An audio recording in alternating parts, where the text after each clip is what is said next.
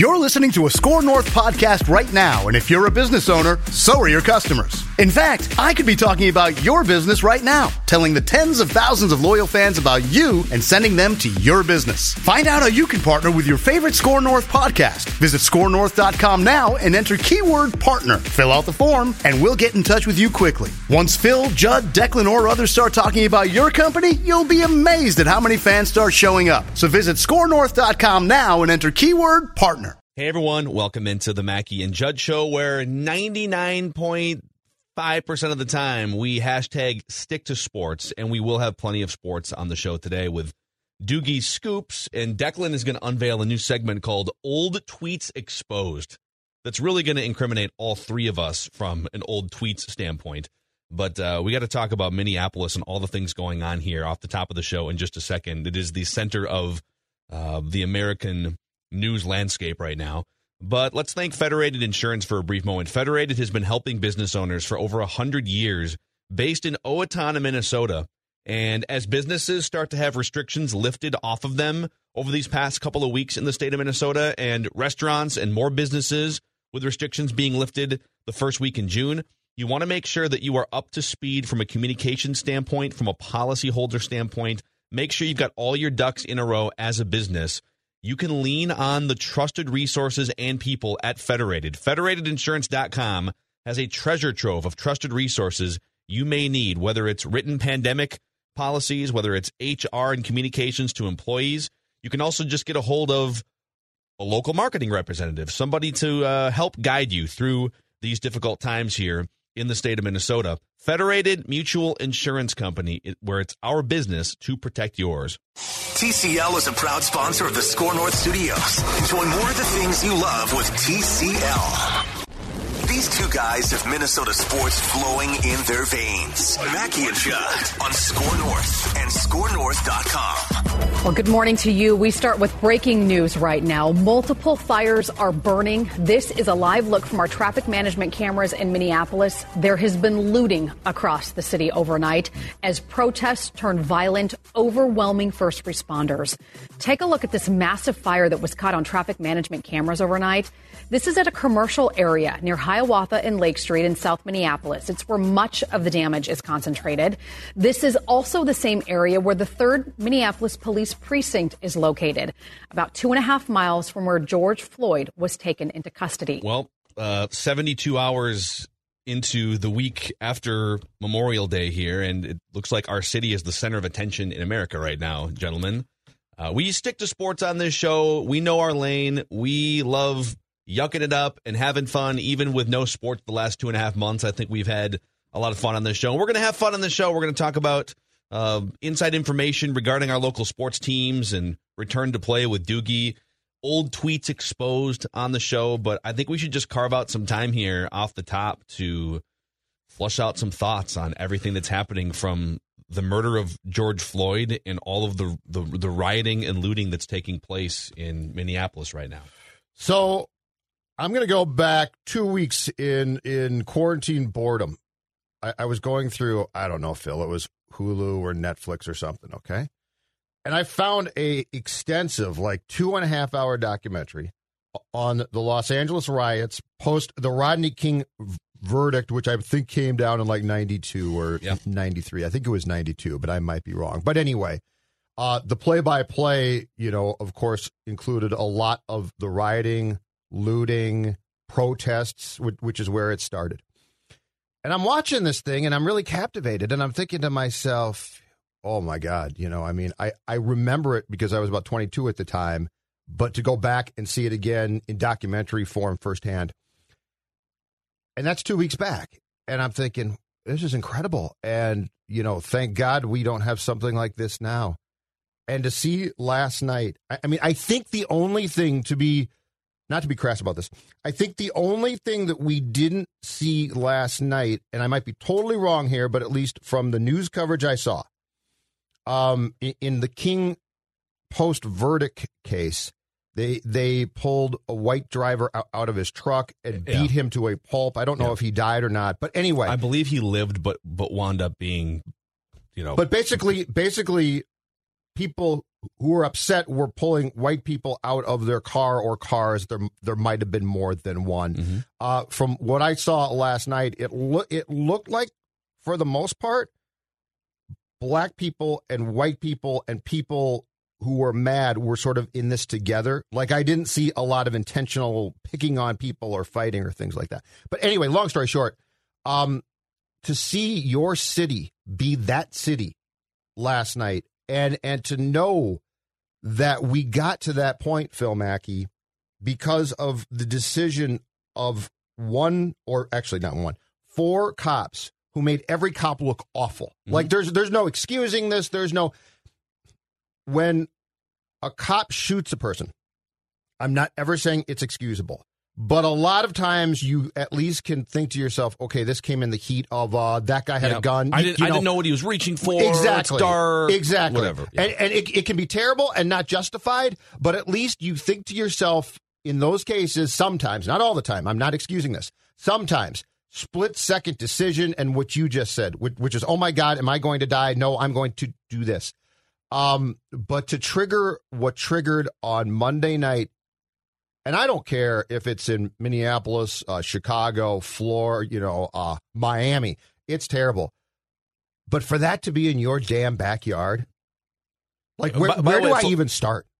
In our backyard, and this isn't just like an isolated thing. I mean, each instance is different, but the Philando Castile killing, I mean, that shined a spotlight on Minneapolis. But and can we go back to that St. Paul for a second? Because that was upsetting, and in my personal opinion, not justified at all.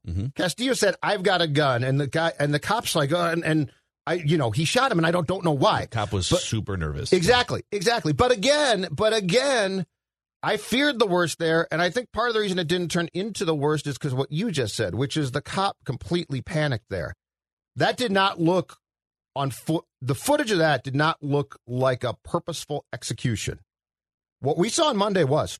Yes. It was an execution. Yes. And he didn't use a gun, but it was an execution. And it's funny funny is probably not the right word. It's interesting how in 2 days' time, 3 days' time after this takes place, and this is the pattern I think I notice on a regular basis when something happens relating to social injustice or racial injustice, there's always the initial thing that happens. In this case, it was the murder of George Floyd. And I'm going to keep using the word murder because I'm with you. I don't know if there's another word. Like, unless something comes out that says, he had some pre-existing condition that, he was murdered based on the videos that I have seen. He kneeled on the man's neck for an extensive period of time. It's yes. And I get that this will play out in the courts, but I'm, if I continue to use the word murder, it's just that's what I saw from 6 different angles. It was a murder in my mind.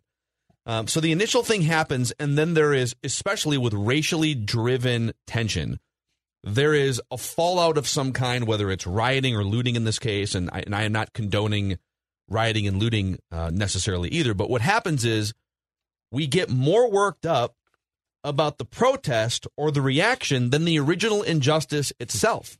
And that's what's happening in the last, 24 hours or so now that, businesses are on fire and cars are on fire in Minneapolis. And so you have, on one hand, you have a white police officer killing an unarmed black man over the course of a slow 10-minute chokeout in broad daylight. And all of those things appear to be fact based on 5 or 6 different video angles. And instead, we've spent the last 2 days fixated as if these are equal things on AutoZone and Wendy's being on fire, and other businesses too. I'm not trying to make light of it. Although I will say, what do you got against Wendy's, okay? Like, Frost, everyone loves a Frosty. It got in the way. That's what everyone they got loves a Frosty. It got in the way. So what happened to George Floyd, in all of the history and all of the symbolism behind it and the deep-seated issues that need addressing clearly still in this country in 2020. Yep.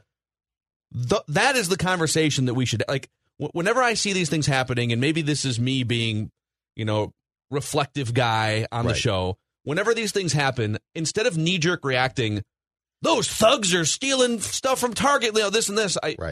I'm not condoning that, but I want to know, okay, what's the root of this? This isn't just a random occurrence why part of Minneapolis has just burned to the ground in the last 2 days.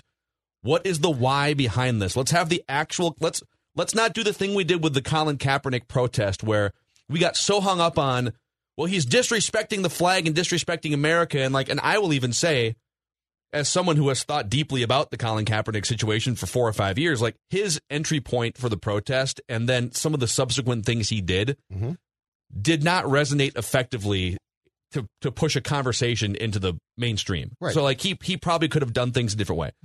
But it is our choice to get distracted by these other things when we could be having a meaningful conversation about why they happened in the first place. And that's what pisses me off. But let's talk. I'm worked up right now. Well, yeah, but let's talk about what triggered the entire thing. It was the actions of one officer, and really, in my mind, 4, because any one of those guys could have gone to his fellow cop, kneeling on a man's neck and peeled him off. Yeah. Okay, yeah. But let's start with that, because this is a country, unfortunately, where what we saw last night, it's horrifying, it's awful, and guess what? It's not new.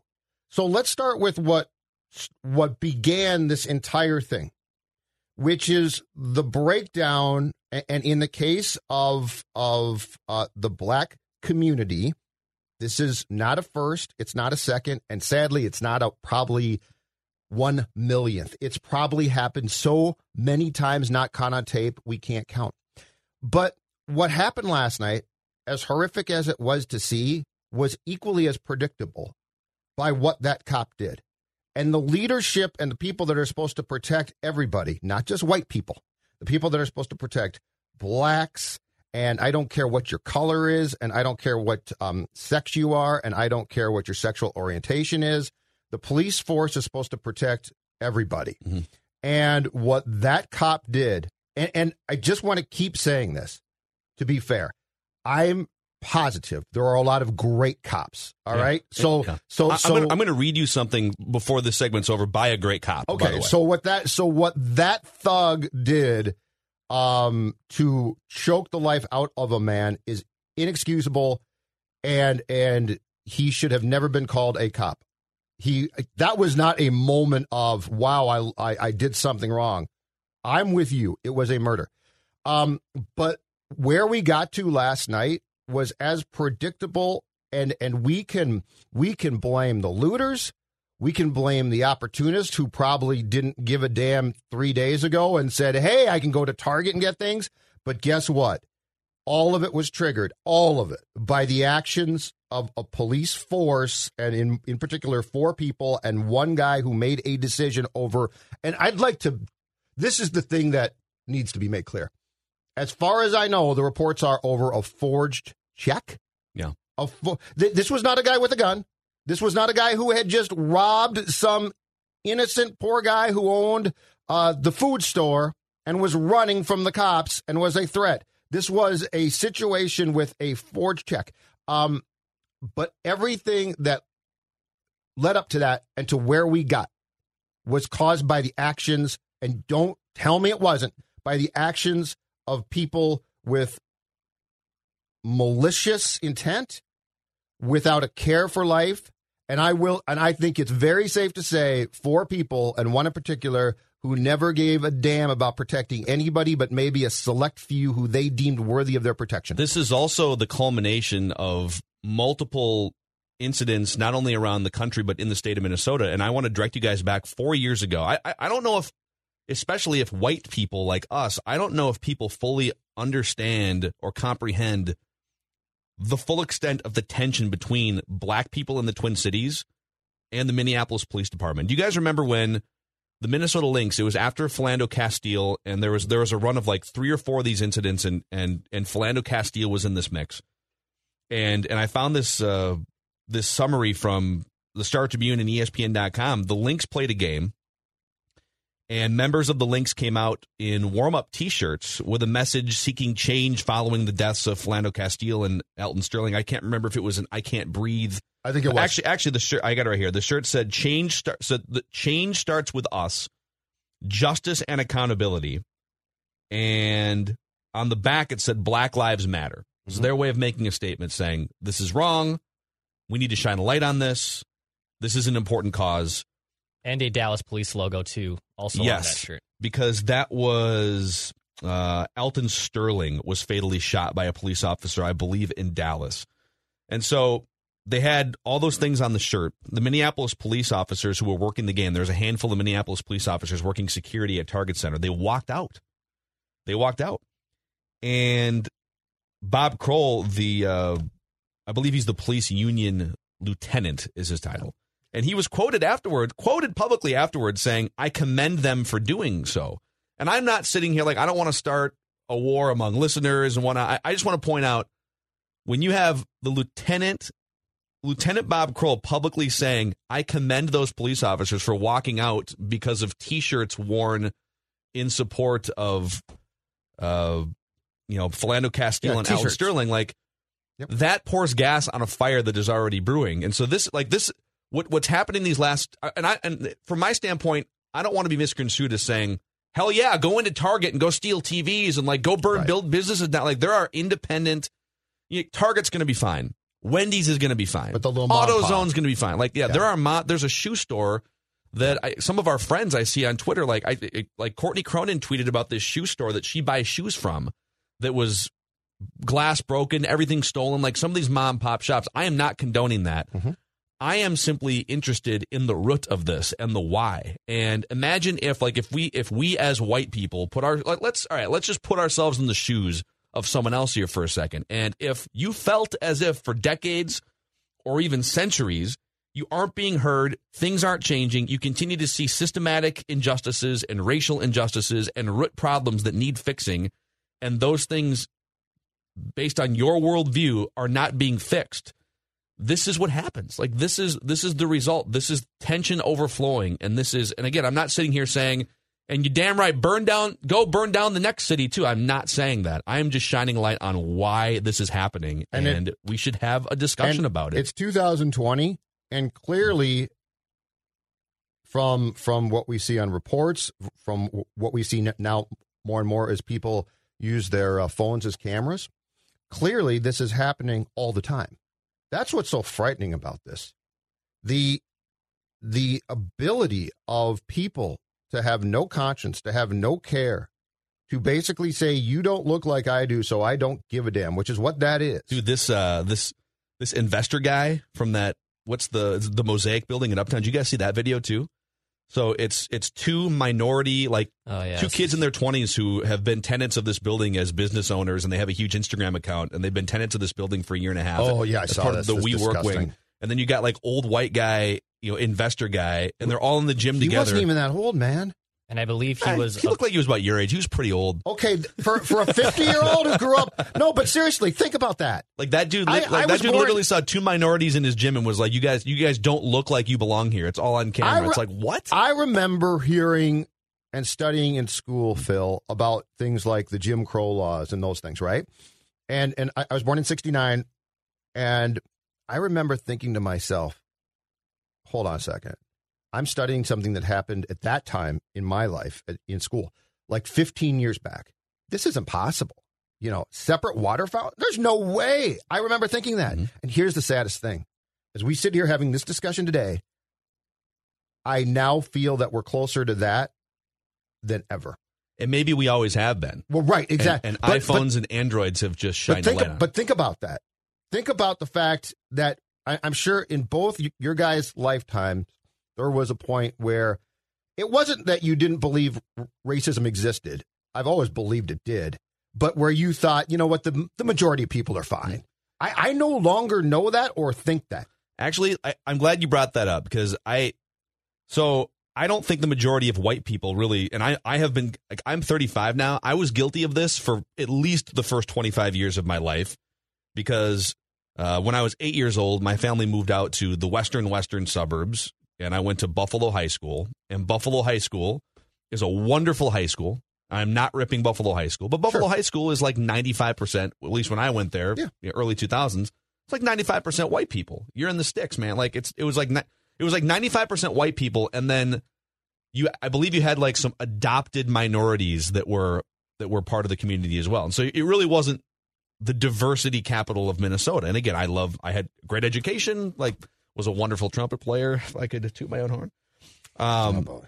So I don't think the majority of white people spend any time putting themselves in the shoes of black people in America. It's really easy if you come from a background that wasn't exposed to anything crime related. You didn't see you never saw a police officer interacting with or engaging with a black person. Like, how would you have any idea what goes on? You're sort of just blind to it, right? Yep.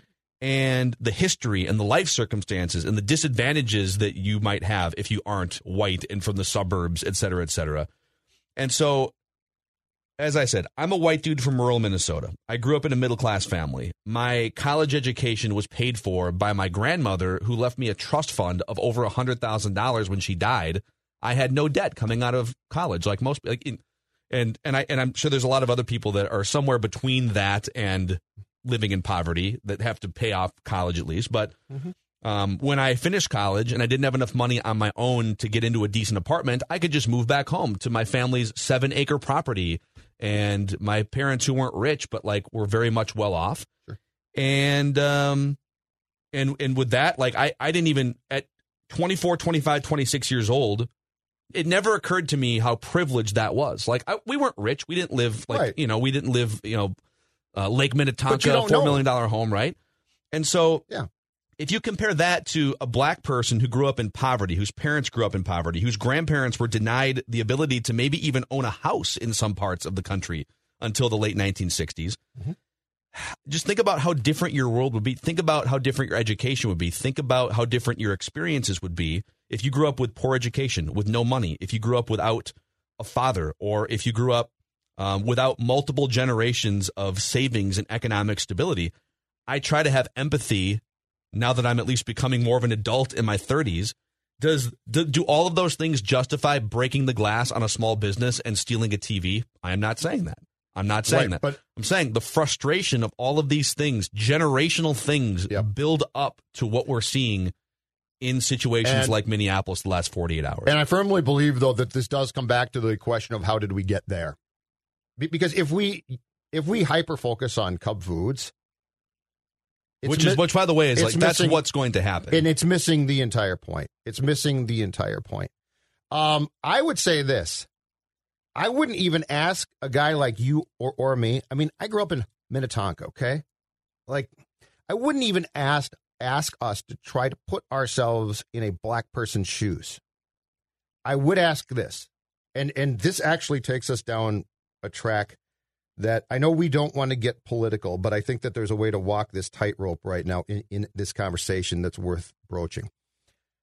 I would ask you, me, everybody else to have empathy and understanding of because we're never going to erase bad people.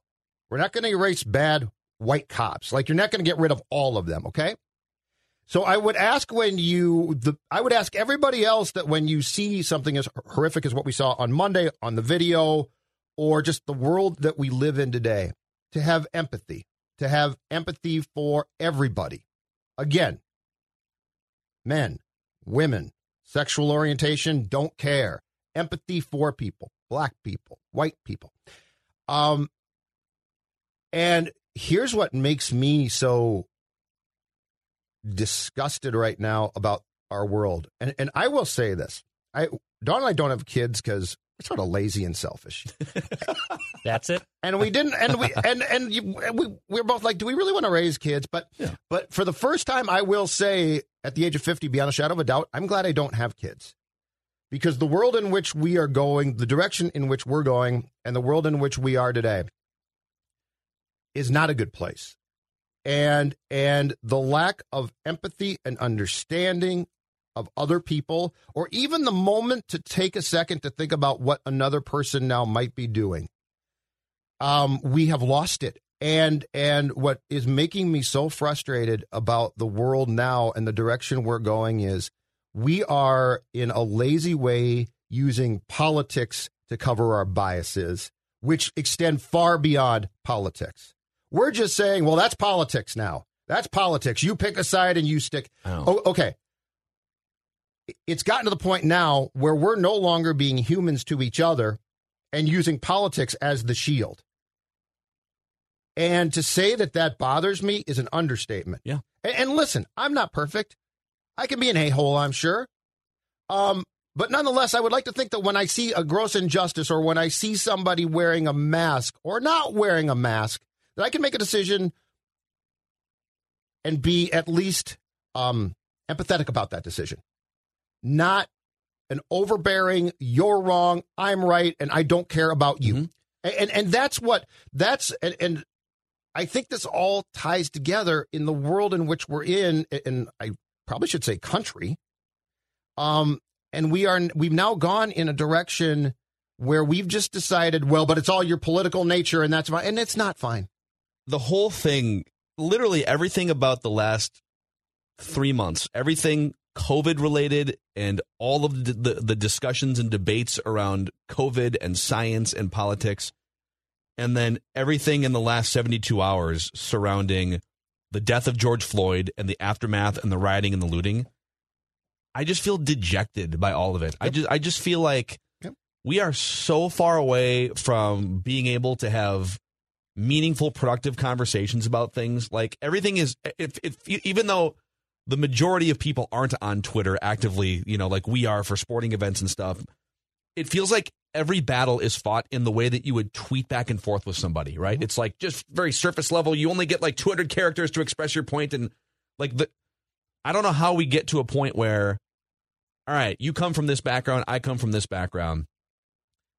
Instead of just like insulting each other and demeaning each other, let's get to the root of where we're coming from. Let's get to the wiring of why someone feels a certain way and why people act the way that they act. It's like we never want to go down that path. And I know this is getting like we're 30 minutes into this now and it's getting deep and stuff. And we'll get back to sports, I promise. That's what our show's about. But why can't we be human? Like why have we completely lost that ability to understand? And understanding does not mean that you're a wuss. Understanding does not mean that you're weak. It means that you're processing, and you might not agree. But you know what? That person believes, unless they're doing something wrong, that person believes what they believe, and they should be able to have those beliefs. And I think I understand where it's coming from, but I also believe that it is as detrimental to everybody, and this includes the rich, the poor, the smart, and the dumb, as possible. There's nothing good right now about this. I want to read. Declan, were you going to jump in? I didn't want to cut you off. No. I have something. Okay. I want to read to you guys. For sure. This is just a Facebook post from a local police officer in the Twin Cities named Justin Pletcher. Okay. I repost. If you want to read the whole thing is very lengthy. I'm going to read a couple snippets from it. You can hit me up on Facebook, facebook.com/Phil Mackey if you want to be friends. I promise. Most of my posts are about my cat Tommy and sports. I promise. Unfollow. So he's a former. I'm going to read you like 3 paragraphs here. 2 pictures posted here. On May 25th, 2020 was my 10-year anniversary becoming a cop. In the first picture posted, my wife is surprising me with a cake and my son is helping me blow out the candles. It was an important day for me because, as most of you know, I've always wanted to be a police officer. As soon as professional hockey, R&B singer, and other things were no longer options, there was no other choice for me. I went to college, joined the Army, served in Iraq, all to be better prepared for eventually becoming a police officer. So one photo is literally May 25th, 3 days ago. It's him celebrating his 10-year anniversary as a police officer.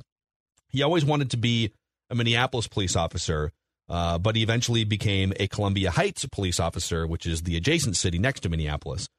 And so the second photo is from his dispatched call from earlier this week. I called the number back, and a man named Calvin answered the phone. Calvin said he was a health inspector and that he would be inspecting some neighborhood homes today in Columbia Heights. He said, I'm a big black man with dreadlocks, and he just wanted to make sure that police were aware in case they got a call about him walking around the neighborhood. Mm-hmm. Just stop right there for a second. Mm-hmm. Have you guys ever, as you're stumbling around bars and going to different areas, like, my family lives in rural Wisconsin, have you ever thought, all right, just in case like someone thinks I'm suspicious walking through a neighborhood? Would the thought ever cross my mind? Hell no. Absolutely not. So that's part one of it. Mm-hmm. So Calvin, the black man with dreadlocks, asked that I come out there to verify his employment so I could squash any calls before they became something bigger. I obliged, and I apologized to him for this even being necessary, but I told him I understood. I arrived and we exchanged pleasantries, and when I noticed he had an Omega Sci-Fi bracelet on, which is a black fraternity known as Q, I told him my roommate in college was a Q, making the hand gestures, and that one of my officers was a Q. Calvin smiled, I smiled. All of a sudden, the apprehension in the air immediately disappointed. And so the symbolism here, too, is you have a fully uniformed white police officer and a large black man with dreadlocks, and they're in Columbia Heights in the middle of the neighborhood. He ended up knowing my college roommate pretty well. We decided we would spend the next hour walking around the neighborhood together.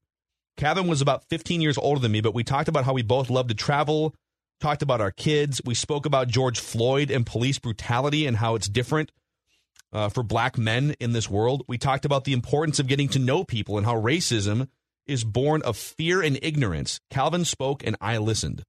He posted a picture, a selfie of him and Calvin. Mm-hmm.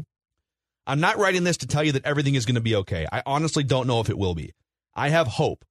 Otherwise, everything I'm doing would lose meaning. I'm not telling people not to be angry or not to protest. Black people should be angry. White people should be angry. I'm angry. I'm just writing this to tell you that I love you all and that I'm here to listen to you whenever you're ready to talk. If you're black and hurt and you don't understand policing, I'm here to listen. If you're white and you feel lost and you don't know how to use your voice, I'm here to listen. I'll answer what I can, and when I can't, I'll work together to find the answers with you. We need to listen to each other. We need to support each other. I'm only as good of a police officer as my community says I am. If my community doesn't trust me, I need to listen. If my community fears me, I need to listen. I met Calvin today, and I listened. And because of this, I gained an ally and a friend. I know enough about change to know that you can't tell people what to do. You need to listen to them and build change together. So please listen to me for this brief moment as I tell you this one thing. I'm here, not for you, but with you. I am, have been, and will be a member of this team, our team. I'm here as both a police officer and as your friend. I'm listening. Oof. That's good. Sorry.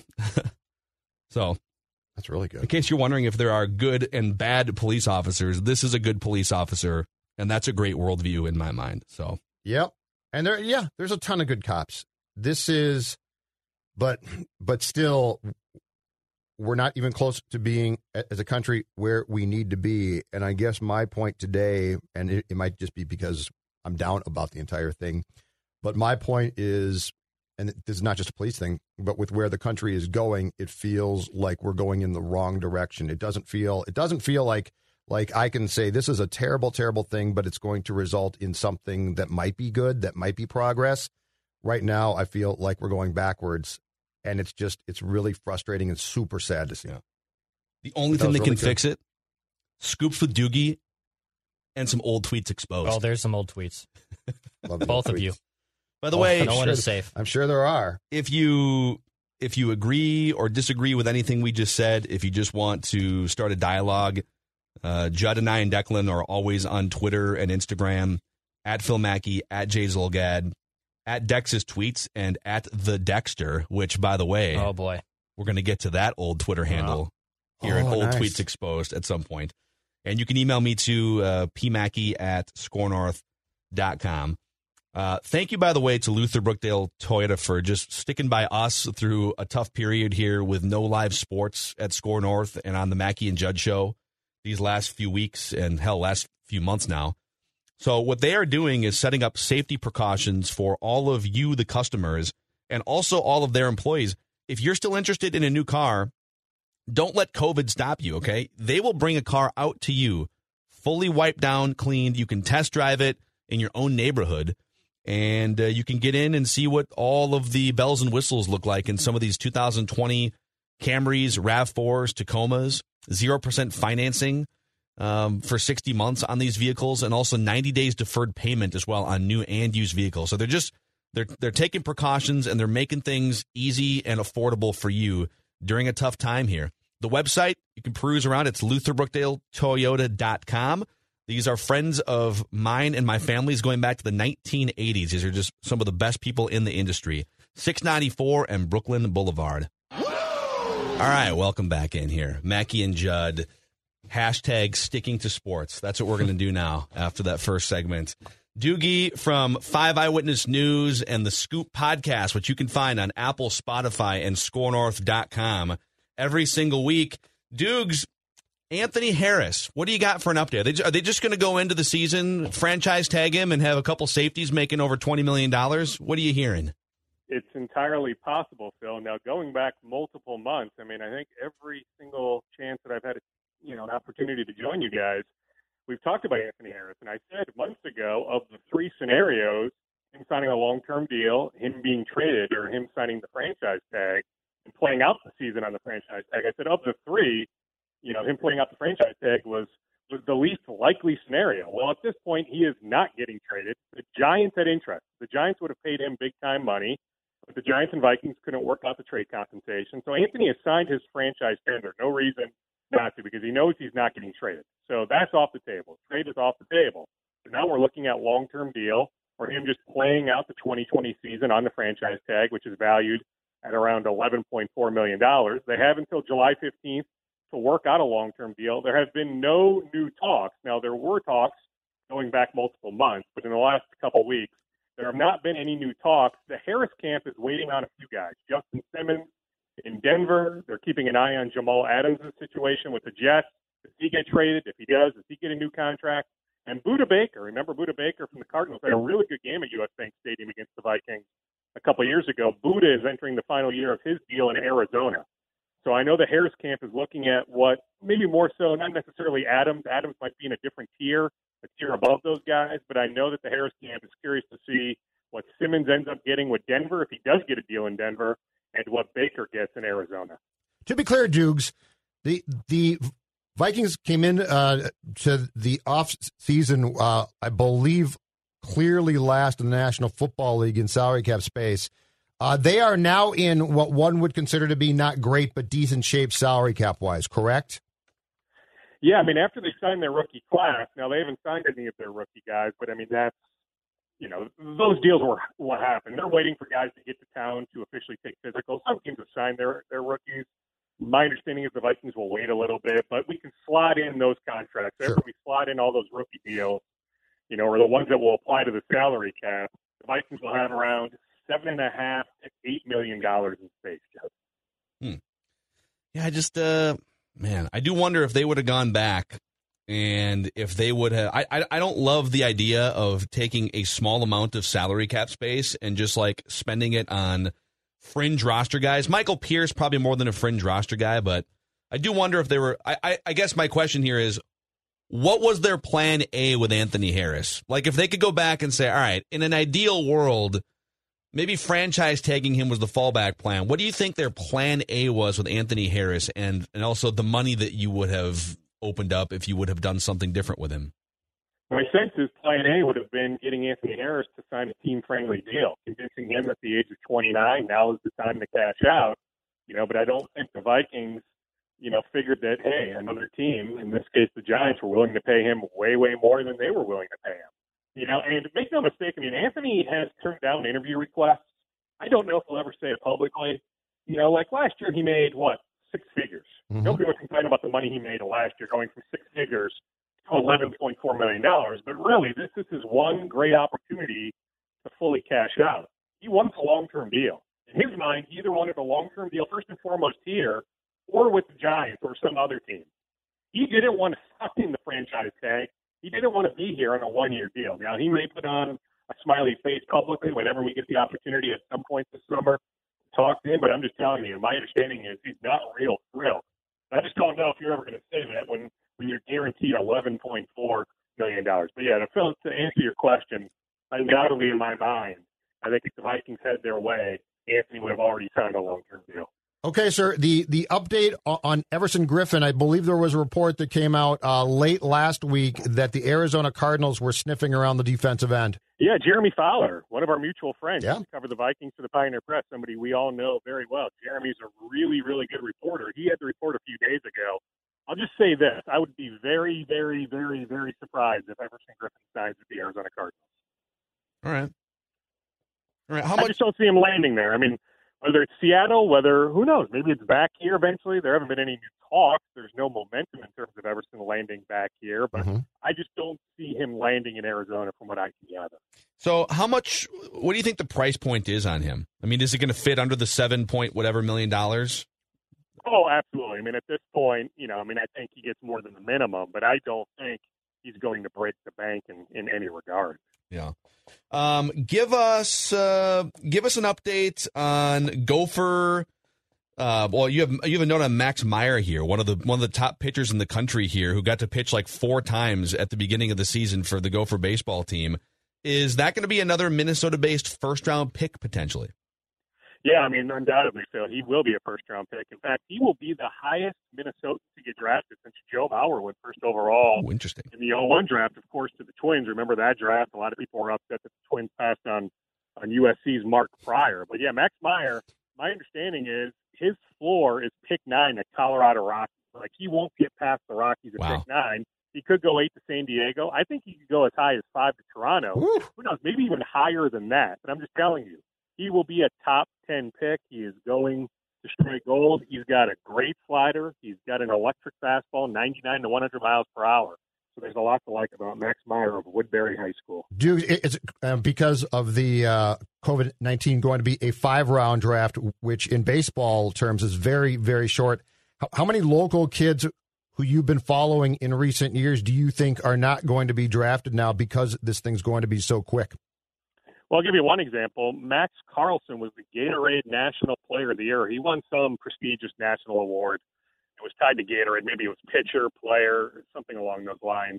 He's from Burnsville High School. His older brother, Sam Carlson, was a second-round pick a couple of years ago of the Seattle Mariners, signed for a couple $1 million, bypassed an opportunity to play in college at Florida.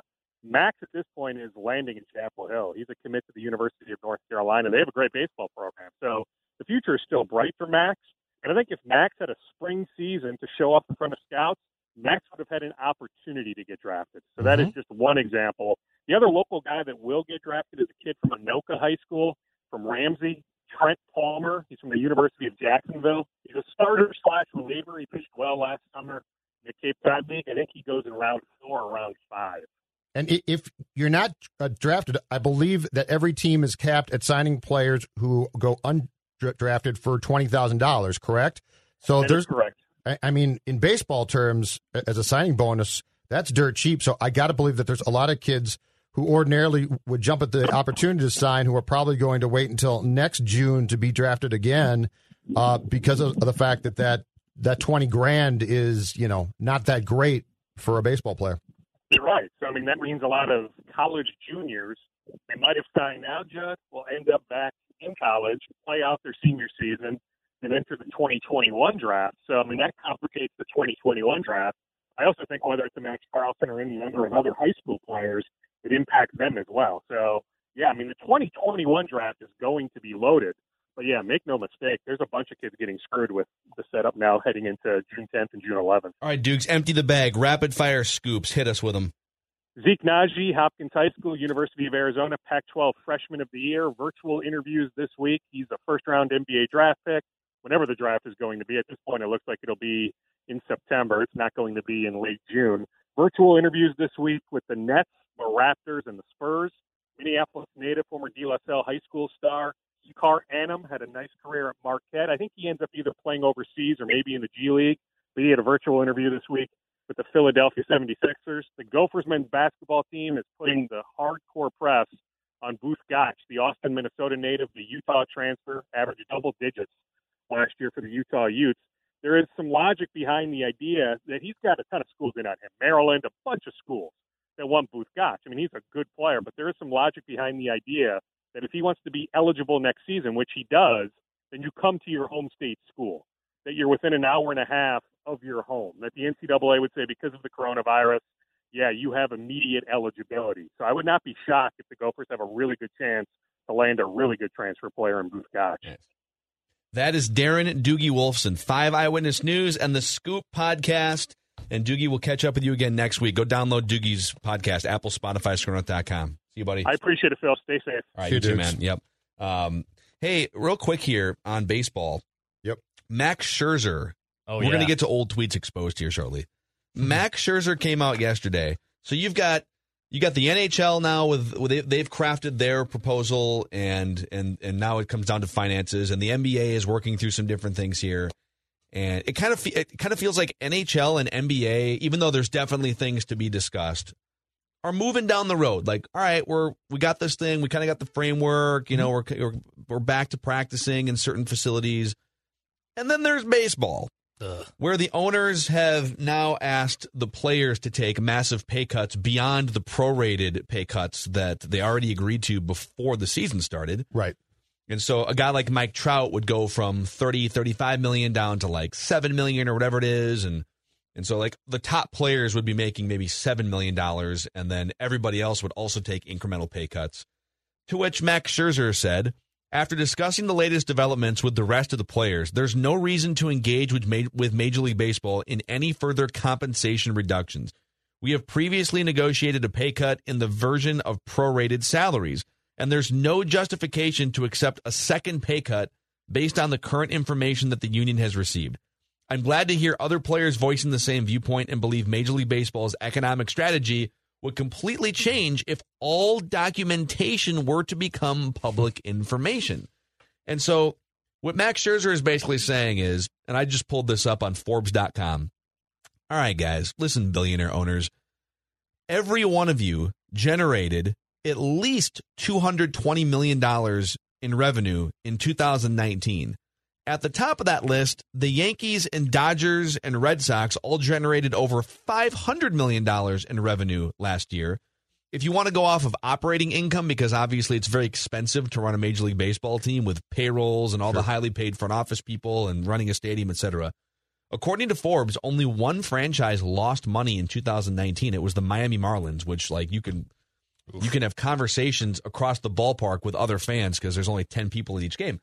Every other team generated at least $10 million in operating income, all the way up to the Houston Astros and San Francisco Giants and Dodgers generating, this is just straight profit according to Forbes, $100 million each in operating revenue. And so what Max Scherzer is saying, all right, before we go down this road of like us taking more pay cuts, are you guys really taking a bath on this like you say you are, or are you just trying to lessen the blow? Like, why don't you open up your books and let us know where you're, like, you know where we're at financially, and we're fine. Right. Where are you guys at financially? And the shame of this is there's like maybe 2 weeks left until you have to make a decision on the season, or it's just over. Like, the nuclear button is, I think, 2 weeks away, maybe even less than that.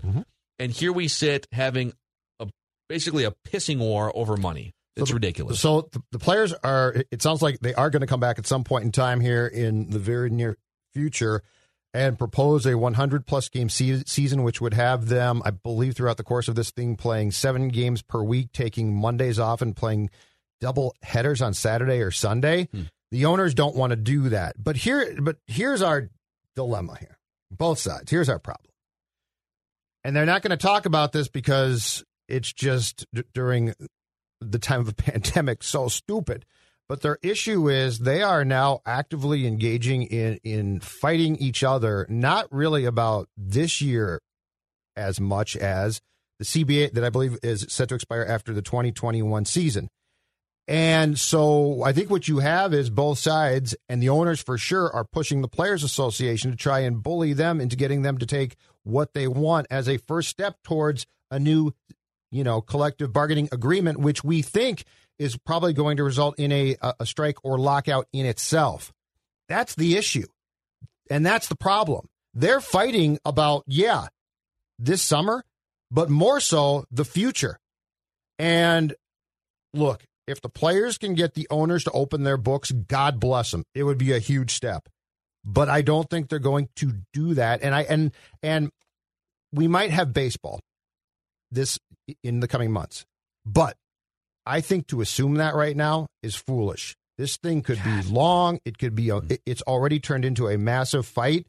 And I think if there was a CBA in place, I'd be pretty confident, okay, there's some fighting here, but it's going to get done. But because there's not, this is the owners taking the first step towards fighting a fight that is actually a year plus away. It's terrible, but it's that simple. I was sitting at home last night trying to understand what the hell's going on just down the streets from me. and trying to figure out, just life right now. Things have been obviously a little chaotic here and just and even in my family too. But I'm trying to figure out like how to stay positive, and then that Max Scherzer thing comes through. And it was just like the biggest kick in the groin of the cherry on top of what's been going on essentially in my life and in the world in the last like 72 hours. It was like, I was trying to look at it and be like, man, this sucks. Like, baseball's not going to happen. And at the same time, not to reopen the can of worms you did in the first segment, but it's like, is this really even the bigger issue we should be discussing right now? Like nothing seems to be working. Dude, I know baseball coming back wouldn't fix America and wouldn't fix coronavirus, but it would just make the days more fun. And certainly. I think the question here now is, and I said 2 weeks. All right, we are 4 days away from June 1st. Yeah. If they don't start a season early July, I just don't see how they're going to be able to play 80 or 100 games and get them. And if they don't start a modified version of spring training by like the second week in June, like there's so many logistical things to figure out here in these next 10 to 14 days. So it is good that there is a potential deadline coming up. But the question is, do you guys think the players should just bend over backwards again here and just take the pay cuts? From this proposal that we got a couple days ago from the owners? Like should Mike Trout just say, all right, whatever, screw it, I'll make $7 million, that's fine. No, they should pay him. They should come to a bleeping agreement between the two sides that is fair. And look, the owners won't open their books, and the fact they won't should come with a pretty significant price. If they open their books and be like, look, boys, we are losing our shorts, I think everyone would be like, oh, yeah, okay, cool, let's work in this, and we'll work with that, and blah, blah, blah. But if they are going to keep their books closed, which they're going to, that comes at a price. But this is, to me, a situation, there's no good guy. I mean, but if this is what's so hard. From a principle standpoint, I'm okay with the players standing their ground and saying, listen, I mean, come on now. Like, this is billionaires versus millionaires. Why are you guys trying to leverage us here? But if the options are bend over again, take less money, and get the season back on the tracks to start, and it can be the first league out of the gate in early July, and they can have a bunch more eyeballs on the sport. They can be viewed as the sport that helped bring, daily entertainment back to America, right? Mm-hmm. And the players would be definitely taking a hit. Financially, they'll be fine. Like, they're all rich anyways. But they'd be taking a hit in their leverage against the owners. Or option B, which is they stand their ground, like Max Scherzer said yesterday, and the owners say, all right, well, we'll stand our ground too. We foolishly don't care about missing the season. But the interesting thing about that is the players short-term are going to come off as the bad guys. They're going to be seen as they wouldn't take pay reductions. Everyone, unemployment is off the charts. And if you have not been fired, you've certainly taken a pay cut. But where baseball and Manfred has to consider this one is long-term, this is on them. Players retire. Players, Scherzer's going to play, and then he's going to be done, and he's going to be rich, right? There's guaranteed contracts. Like, these guys are getting rich regardless. But if I own the Washington Nationals, and I'm a pariah, and people, if they don't play baseball this year, and if this thing turns into a, pardon my French, pissing match through the expiration of the CBA in 2021, okay? If you think coming back in 94 was bad, which keep in mind, it took a steroid-fueled summer 4 years after that for baseball to recover, okay? 4 years, and you had to do it illegally. If you think that was bad, that's going to be a bleeping parade down 94, a championship parade compared to what they are going to. And again, the players are going to retire. Players are going to walk away. If people turn on baseball and I'm a player and I'm 35, sayonara, see ya. Also, but if I own a team, if I'm Jim Pohlad, do I want this? Yeah, and the thing is, like, you're right, and we're going to get this documentary, coincidentally or ironically, ESPN's going to put out the summer of 98, like in 2 weeks from now. And so you got kind of lucky in that you had this run of steroids in baseball that actually elevated the sport and brought it back in the spotlight. And we vilify steroid users, and we don't let them in the Hall of Fame for the most part. But those steroid users did save baseball in 1998. The problem for baseball now is there's probably not another steroid brigade coming, and you already shot your bullet on the juiced baseballs and the records that we've broken the last few years. Two things, in my opinion, events where people helped bring baseball, resuscitate it back to life post-strike of 94.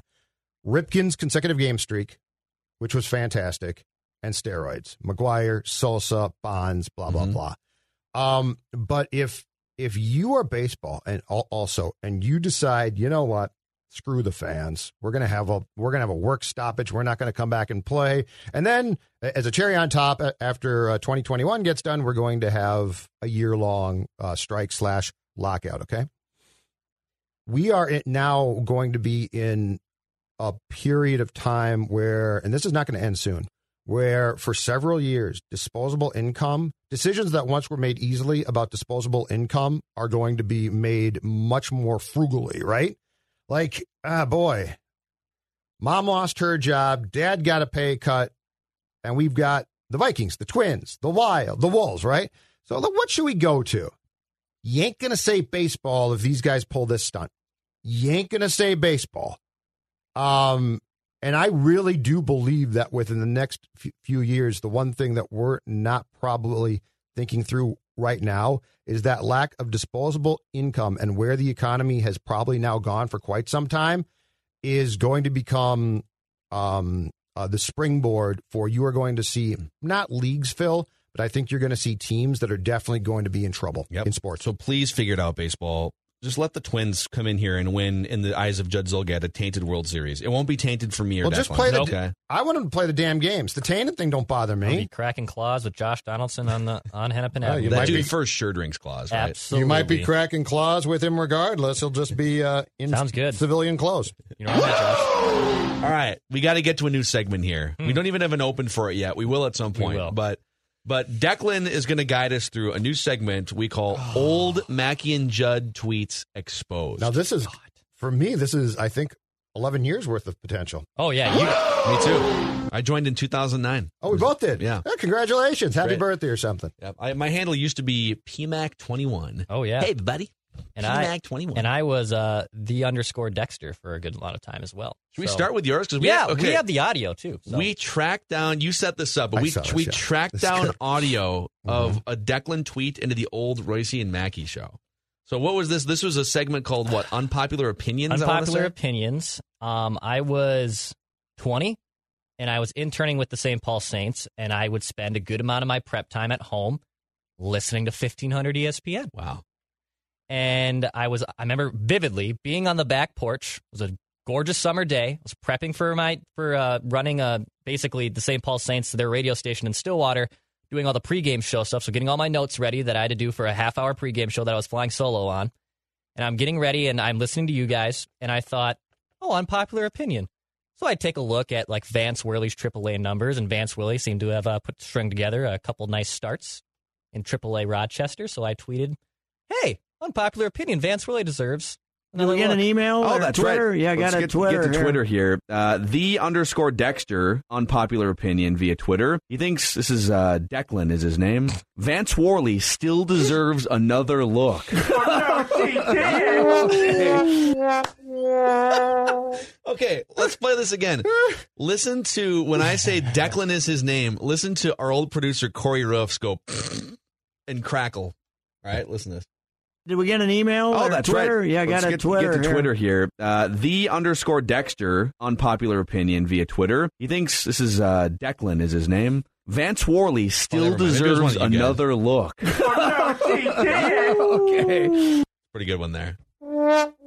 Oh. Did Vance Worley even pitch in the major league? He never came. Well, I don't know if he might have gone to a pitch in different team. leagues. Yeah, he went to like the Phillies the or Pirates. something. Yeah. Pirates? Right? He went to the Pirates. That's right. The Vanimal. Him and Liriano. The Vanimal, man. He was great. Opening day starter. Vanimal. I know. The opening day starters of the Twins are some of that's an exercise from, 2011 on. That is a lot of fun. It's very scary. Oh, my gosh. Did he nickname himself the Vanimal? I'm pretty sure he did. That sounds like that. Weird dude. He man. was a weird guy. Wore the goggles. Yep. I approached him in spring training in the clubhouse. I think we were down in Fort Myers one year and to talk to him, and it was one of those, spring training conversations are the easiest, right? Because guys in spring training have all the time in the world Super to talk. chill. And most of them are really chill, and even guys who can be difficult are easy in spring training, not the Vanimal. He was actually really good in 2014 for the Pirates. In 2014, he went 8-4 with a 2.8 ERA and 18 starts. Dude, the Vanimal. Unbelievable. The Twins have a couple of the most amazingly ironic pitcher nicknames in history. So the Vanimal is one of them. Yeah, he's gonna claw your eyes out, right? The Vanimal. But the Twins also had J.D. Durbin, who self-nicknamed the Real Deal. Love that. That's right. I'm J.D. the Real Deal Durbin, and my 14 ERA is gonna crush you. How do you give yourself that nickname? I don't know, man. The Real How Deal. do you give yourself a nickname that's that haughty? Amazing. So, nice job, Declan. That was good. All right. Way to contribute to the show back then. Thank you. I'll give you credit. Even back then, I was carrying 1,500 ESPN. Anyway, but speaking of baseball and tweets, a young Phil Mackey, when he was a beat writer covering the Twins. Oh, God. In 2012. Someone tweeted at Phil. His name was at Chris Kuznick at PMAC21. He asked, do you think Scott Diamond is a fluke? Oh, no, Mackey wouldn't have. Mackey loves Scott Diamond. And Phil tweeted back. I was all about you were Scott high on Scott and Diamond. said, no, potential to be a solid mid-rotation starter. I didn't. Okay, in fairness, I didn't say which league. All right. Yeah, did you say the American Association? The Japanese St. Paul Pacific Saints? League, the Korean Baseball Organization. Okay. Scott Diamond. True. Here's the best part. So Scott Diamond had that unbelievable one season where he had like a 3.5 ERA. He was the Twins ace, which he was the tallest jockey. Let's face it. Like the Twins rotation was a disaster in 2012, 13, whenever that was. But people always made a big deal out of here's Scott Diamond. He's a major league pitcher, and he drives like some crappy beat up 14-year-old station wagon. Like he rolled in with this beater car into the Twins team parking lot every single day. I don't even remember what it was.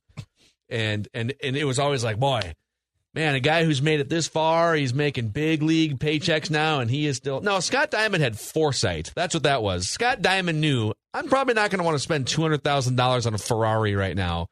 My stuff is not major league stuff. Canada's son, Good too. guy, Big though. Canadian. He knew it, but you didn't know it. That's my favorite part.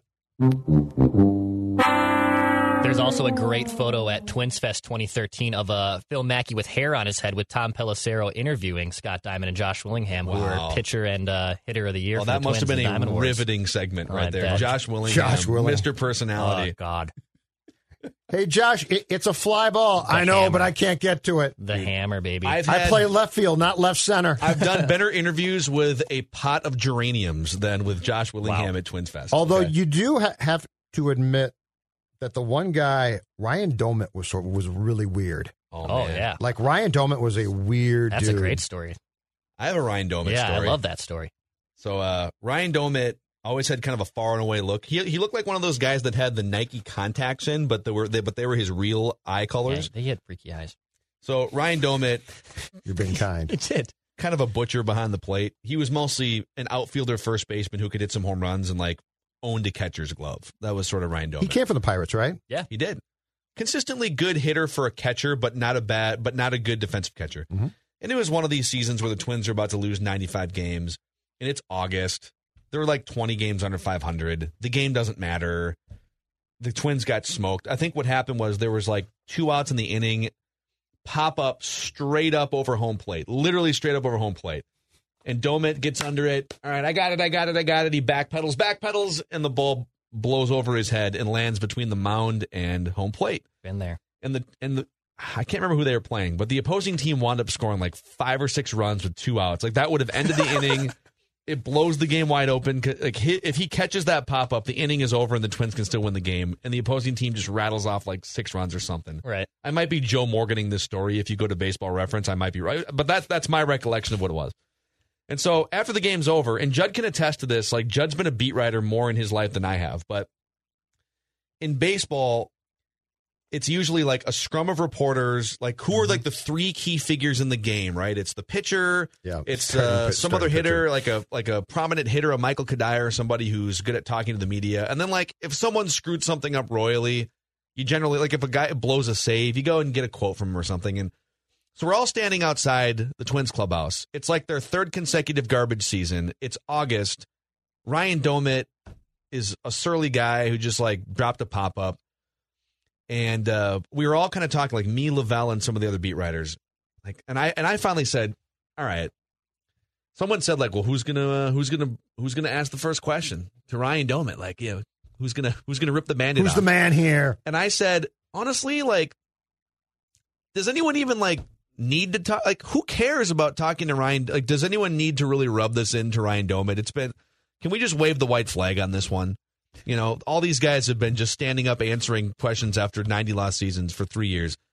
And everyone's kind of like, whatever. So the group moves over to Ryan Domit, and he's sitting with his back to the media scrum, and he's looking into his locker. And he's just like crestfallen because he's on this garbage team, and he dropped a pop-up. And, of course, he slowly kind of turns like a quarter of the way toward the media, and everyone looks at me to ask the first question.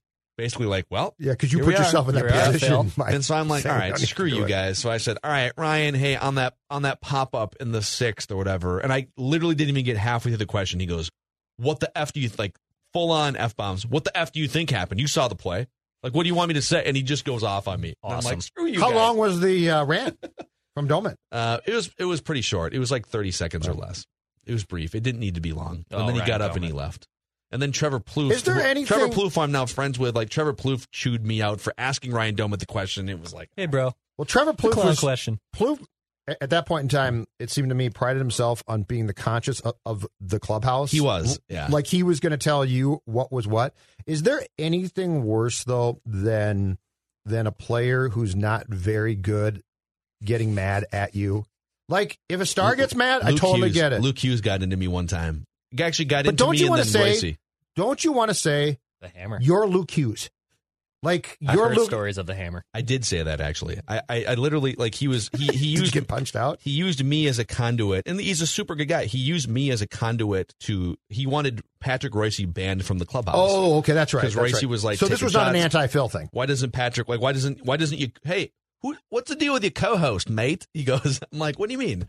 He goes, why doesn't he ever show his face in the clubhouse? And I said, what are you going to punch him? Like, I don't know. He's been in clubhouses for 40 years. He doesn't want to come down. Yeah. And he starts talking about how he's like he should be banned from the clubhouse. He's too negative, this and this. And I said, I'm gonna give you some advice. All right.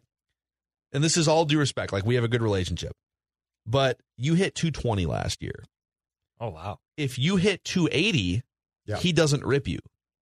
Yep. So ballsy move. Well, I mean, it had to be said. Good for you. Good for and you. How did and we had a good enough relationship. How'd the Australian chap take it? He was like, all right, fair enough, mate.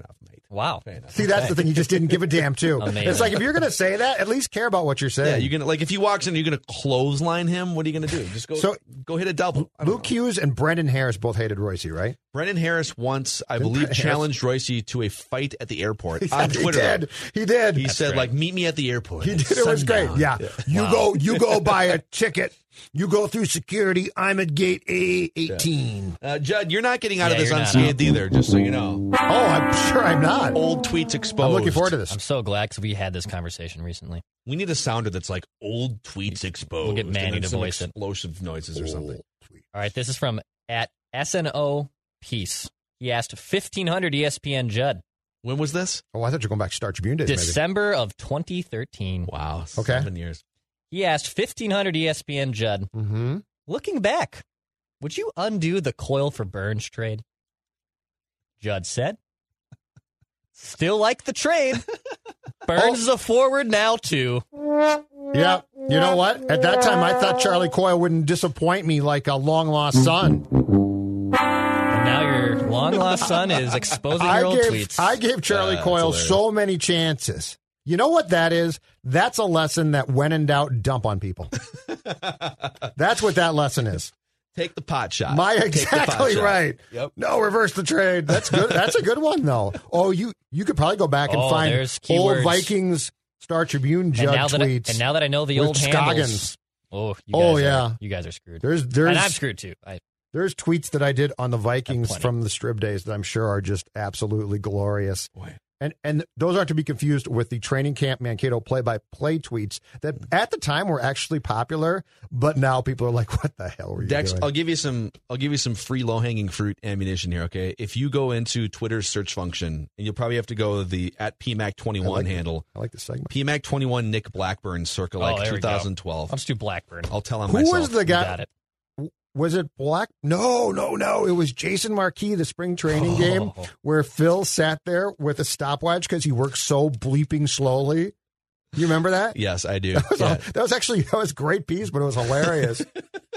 You're like, my God, this man's making me hate baseball. I think what I did was I timed how long it took him to throw each pitch, and it was like he took 30 or 40 seconds between each pitches, and then I found Fangraphs at the time, and probably still does, lists the average time of delivery for each pitcher, and Mark Burley was like 16 seconds, just like super snappy. And Jason Marquis is just out there literally trying to delay the inevitable. Like, bro, if you take 40 seconds, you're still going to give up a double. So, can I give you guys a 3-year stretch between the seasons of 2013 and 2015 Twins opening day starters? I feel like we should save this for tomorrow's show. Okay. One guy's a baseball card collector. Actually, no, that's mean. That's mean. One guy's a baseball card collector now. Let's do it now. 2013, 4-2 loss to the Tigers at Target Field. Vance Worley. The next year, you open on March 31st against the White Sox in Chicago, and you unveil your ace. Phil Hughes. No, not yet. Wait. Irvin Santana? No, he was suspended this first. No, this is 2014. Oh, Ricky Nolasco. Yes. Tricky Ricky. And then the next year, you're at Detroit on April 6th. You lose 4-0. You come back with Phil Hughes. Noted card collector. Phil Hughes. Exactly right. And then you go to Irv Santana for 2 consecutive years. Which, I mean, Irv isn't great, but I feel like Irv's the best. I feel like Worley Nolasco really is an indication of where the Minnesota Twins were at. He's got about 7 different pitches. Look out. And your 2014... Okay, let's play a game called What's Worse. Your 2014 opening day starter, Ricky Nolasco. Your designated hitter, Chris Colabello.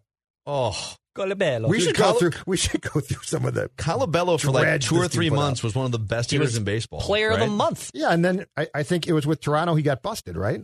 And then did he get busted? Yeah. They did a promotion, but he had been sent down by the time they did a promotion for him. That's happened about 4 or 5 times. That happened with Byung-ho. Park Bang. Yeah. I'm proud to say I still have the Colabello bell. Colabello. Bring it in. I've got the Colabello. Yep. Bring it in. We can ring it between old tweets exposed next week.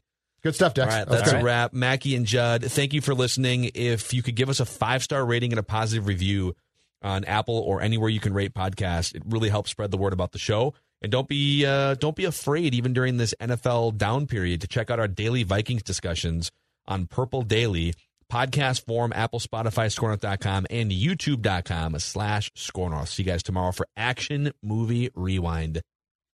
This holiday, whether you're making a Baker's Simple Truth turkey for 40 or a Murray's Baked Brie for 2, Baker's has fast, fresh delivery and free pickup, so you can make holiday meals that bring you all together to create memories that last. Baker's, fresh for everyone. Free pickup on orders of $35 or more. Restrictions may apply. Get more ways to save at the Buy 5 or More Save $1 each sale. Just buy 5 or more participating items and save $1 each with card. Baker's, fresh for everyone.